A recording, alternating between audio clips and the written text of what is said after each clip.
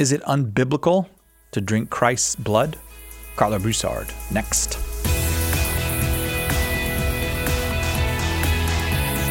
Hello and welcome to Focus, the Catholic Answers podcast for living, understanding, and defending your Catholic faith. I'm Cy Kellett, your host, and among the things that it's hard to defend, actually, is the drinking of Christ's blood. For obvious reasons, it's hard to defend. I mean, you have to have, there's so many layers of faith that go into accepting that what you're doing at Mass is eating the body and drinking the blood of Christ. And then you have to accept that you should be eating the body and drinking the blood of Christ. And you've got to, in addition to all of that, be clear that it's not just symbolic what we're talking about. We're not just talking about symbolism. We're talking about real body and real blood of Christ. Well, here's a problem that many of our Protestant brothers and sisters raise. Why are you drinking blood? Jesus wouldn't want you to drink real blood because the Old Testament forbids the drinking of blood. That's a very serious objection. It's a biblical objection. And as Carlo Broussard, who's our guest today, has made plain many, many times, when a Protestant makes a biblical objection to Catholic faith, the Catholic is required to respond to that because we do believe the Bible is the Word of God. So this is not a left field objection. This is an objection we have to be able to answer. So what do we make of the objection that, hey, the Old Testament forbids the drinking of blood? Over here, you Catholics are saying you're drinking real blood, not symbolic, but real blood. How are you able to hold both of these realities? How can you Catholics hold both of these realities? Well, if you want to explore those kinds of things, you bring in Carlo Broussard, and here's Carlo to explain what the Catholic Church teaches and why it justifies that teaching in the light of what is in the Old Testament.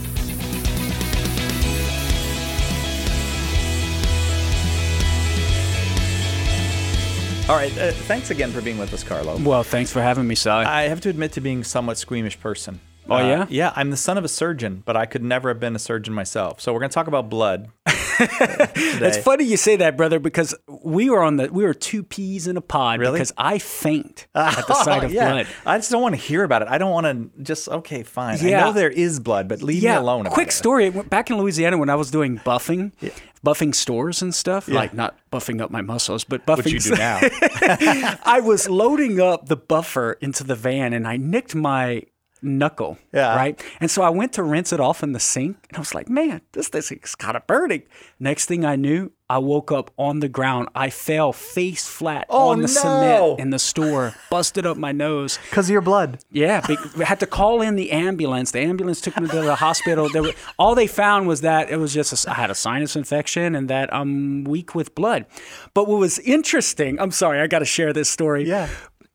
A year before that is when The Passion of the Christ had first came out. Oh, yeah. Okay, so I went and watched The Passion of the Christ first time. It was pretty intense. Went watch it a second time with my wife, and I passed out in the theater. Yeah, because it's horrible. And I came out of it saying, Jesus, Jesus, right? So I thought it was like some mystical experience, right?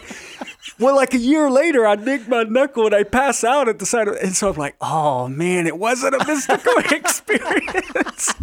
And even to this day, man, when I get sight of blood or the kids get a bloody nose, I start getting queasy. And I dropped to my knees one time when my son had a bloody nose. So yeah, we were two peas in a pod, brother. Okay, so we're just going to have to, if you start feeling faint, just tell us. We'll pause the tape and then we'll come back. But it was all about blood this time. Yes, it is. Here's the challenge, basically. Right. The challenge is, how can the Catholic Church teach, and this is a common way that you phrase challenges, how can the Catholic Church teach this when the Bible says this? Yeah, and it's the form of the challenge for my book, Meeting the Protestant Challenge. And right. here's one way in which it takes form. So how can the Catholic Church teach that we actually eat and drink the body and blood of Jesus when the scripture forbids partaking of blood? In Leviticus chapter 17, verse 10, the Bible reads, "If any man of the house of Israel or of the strangers that sojourn among them eats any blood, I will set my face against that person who eats blood and will cut him off from among his people."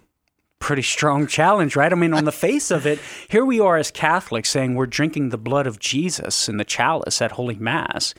But the Bible clearly says that God's going to put his face against those who drink blood and cut them off from among his people. So are we in that category?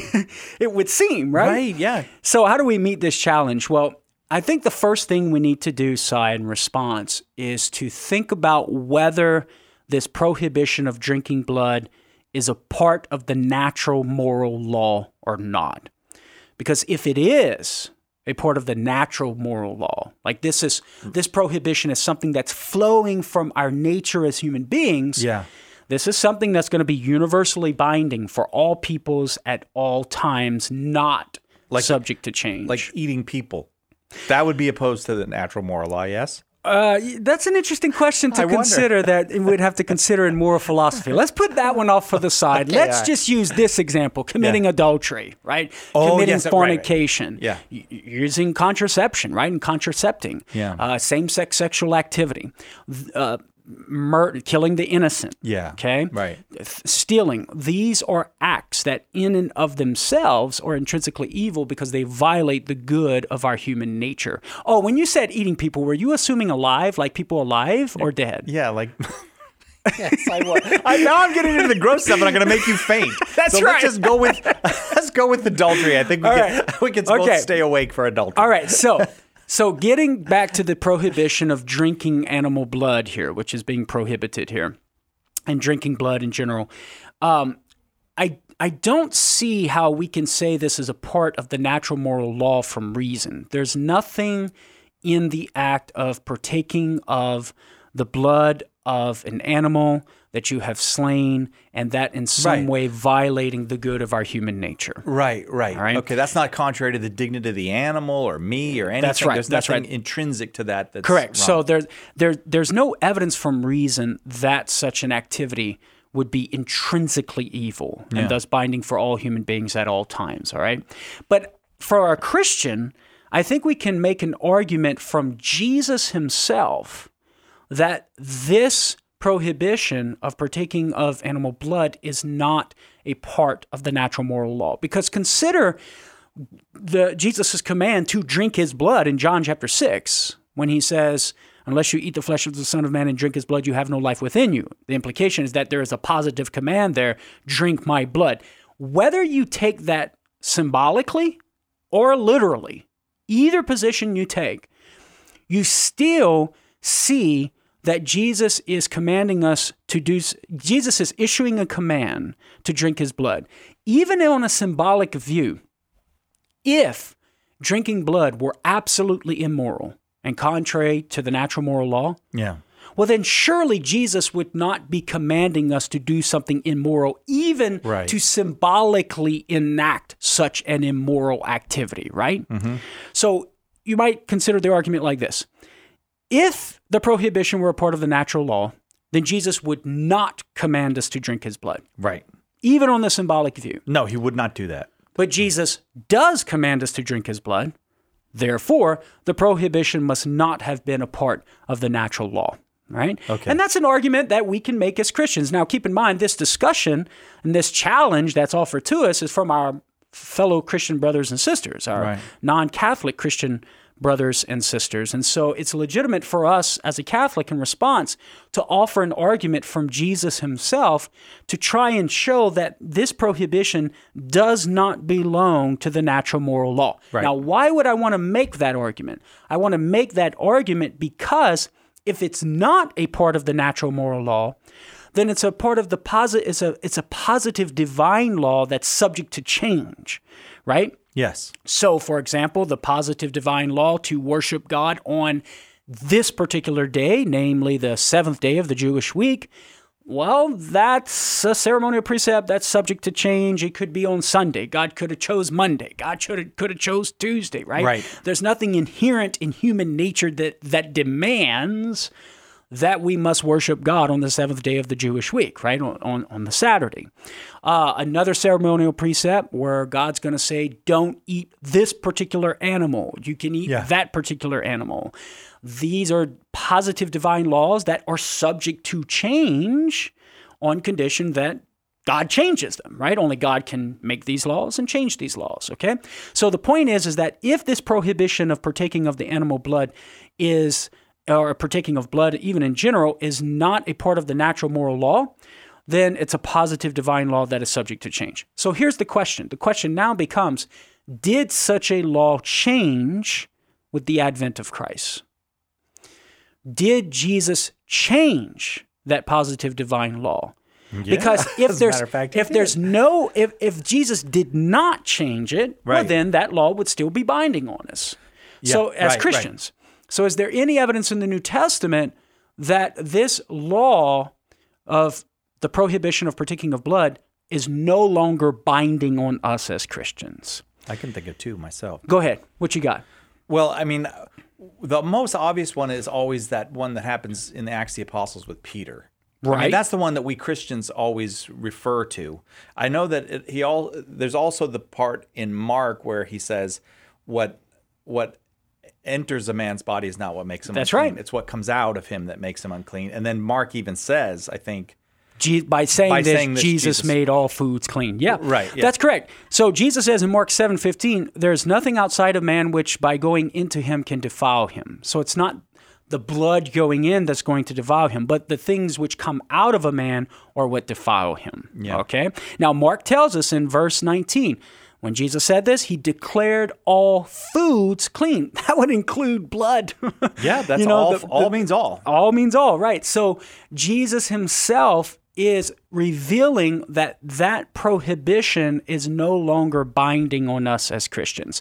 And then you mentioned also the situation with Peter. It's just so explicit with Peter. I mean, yeah, well, kill and eat. yeah, Jesus in Acts 10, 9 through 16, this is where we read the vision that Peter has of the sheet with all of the animals that he would have been prohibited from eating as a Jew, right? And we read all kinds of animals and reptiles and birds of the air. And then Jesus says in the vision, what God has cleansed, you must not call common. So Jesus is commanding Peter, take and eat, take and eat, take and eat. And Jesus says, what God has cleansed, you must not call common. And so the command to the prohibition of partaking of blood, that was one of those precepts involved with the various prohibitions of partaking of various kinds of foods. Right. So if the foods are being declared clean, well, then it follows that the blood of those foods would be declared clean as well and would not defile one if one were to partake of the blood of these animals that one is eating. Right. And so we see from Jesus that the prohibition is no longer binding for Christians. Now, this brings up a question, well, what about Paul? Did Paul have anything to say about this? And the answer is yes. There's a few passages that we could turn to see how Paul, or to show that Paul actually interprets Jesus the way we're interpreting him. Paul confirms for us our interpretation of Jesus here. So, for example, in Colossians 2, 16 through 17, Paul writes, having canceled the bond which stood against us with its legal demands, this, referring to Jesus, set aside, nailing it to the cross.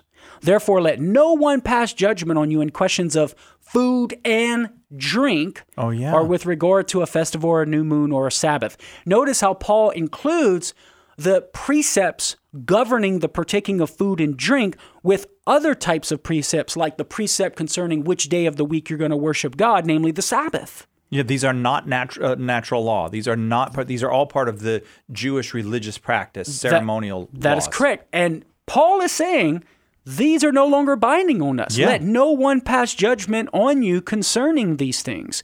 And he goes on, these are only a shadow of what is to come, but the substance belongs to Christ. So the laws governing the partaking of food and drink in the Old Testament are no longer, those ceremonial precepts are no longer binding on us as Christians. And then 1 Corinthians 8:8 is another example. Paul writes, food will not commend us to God. We are no worse off if we do not eat and no better off if we do. So whether we're partaking of the food and the drink or not partaking of the food and the drink, it makes us no difference as Christians. We have liberty with regard to such things. So we have evidence from Jesus and we have evidence from Paul that indicate this prohibition of partaking of blood in Leviticus 17:10 is no longer binding on us as Christians. And so you could construct an argument like this. If the dietary laws of the old law are no longer binding for Christians, and the prohibition of consuming blood was a part of those dietary laws, then it follows that the prohibition of consuming blood is no longer binding for us as Christians. So Jesus then commands us to eat his body and drink his blood. There's not a contradiction. We don't have to say, well, that's just symbolic, because if it wasn't symbolic, because that's usually the way the argument is made. Well, that's just symbolic, and I know you argued against even that, right? But we can drink his blood. In other words, because he commanded it, and it doesn't contradict the natural law, and we're not bound by the ceremonial law. So why does he command us to drink his blood? Yeah, what's the rationale behind that? Yeah, right? let's take this one step further. Well, the Catholic Bible scholar Brant Petrie makes a good argument in his book Jesus and the Jewish Roots of the Eucharist, where this passage of Leviticus 17, rather than being a challenge to the Catholic position, actually provides a rationale as to why Jesus would command us to drink his blood. Because I think it's verse 18 of Leviticus 17, or within the surrounding preceding and subsequent verses there, I'd have to check to be specific. But it does talk about the reason why they were abstaining from the blood of the animals offered in sacrifice and just animals in general, because they believe the life of the animal was in the blood. Life is in the blood. That was their Jewish mentality. And so now we come to Jesus, and Jesus tells us that if we want his life, if we want eternal life, we need to drink his blood.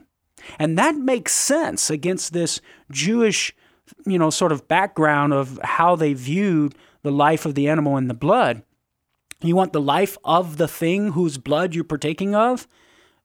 You want the life of the thing, you partake of its blood. And here Jesus, against that backdrop, is commanding us, his disciples, to drink his blood. Why? So that we can have his life. Why? Because life is in the blood. So rather than Leviticus 17:10 and its context posing a threat to the Catholic belief in the Eucharist, it actually supports it. It provides a rationale as to why Jesus would give us his blood. And that he commands us to give us his blood. So we've already said it's not a part of the natural law, right? And then we're asking the question, is this still binding on us?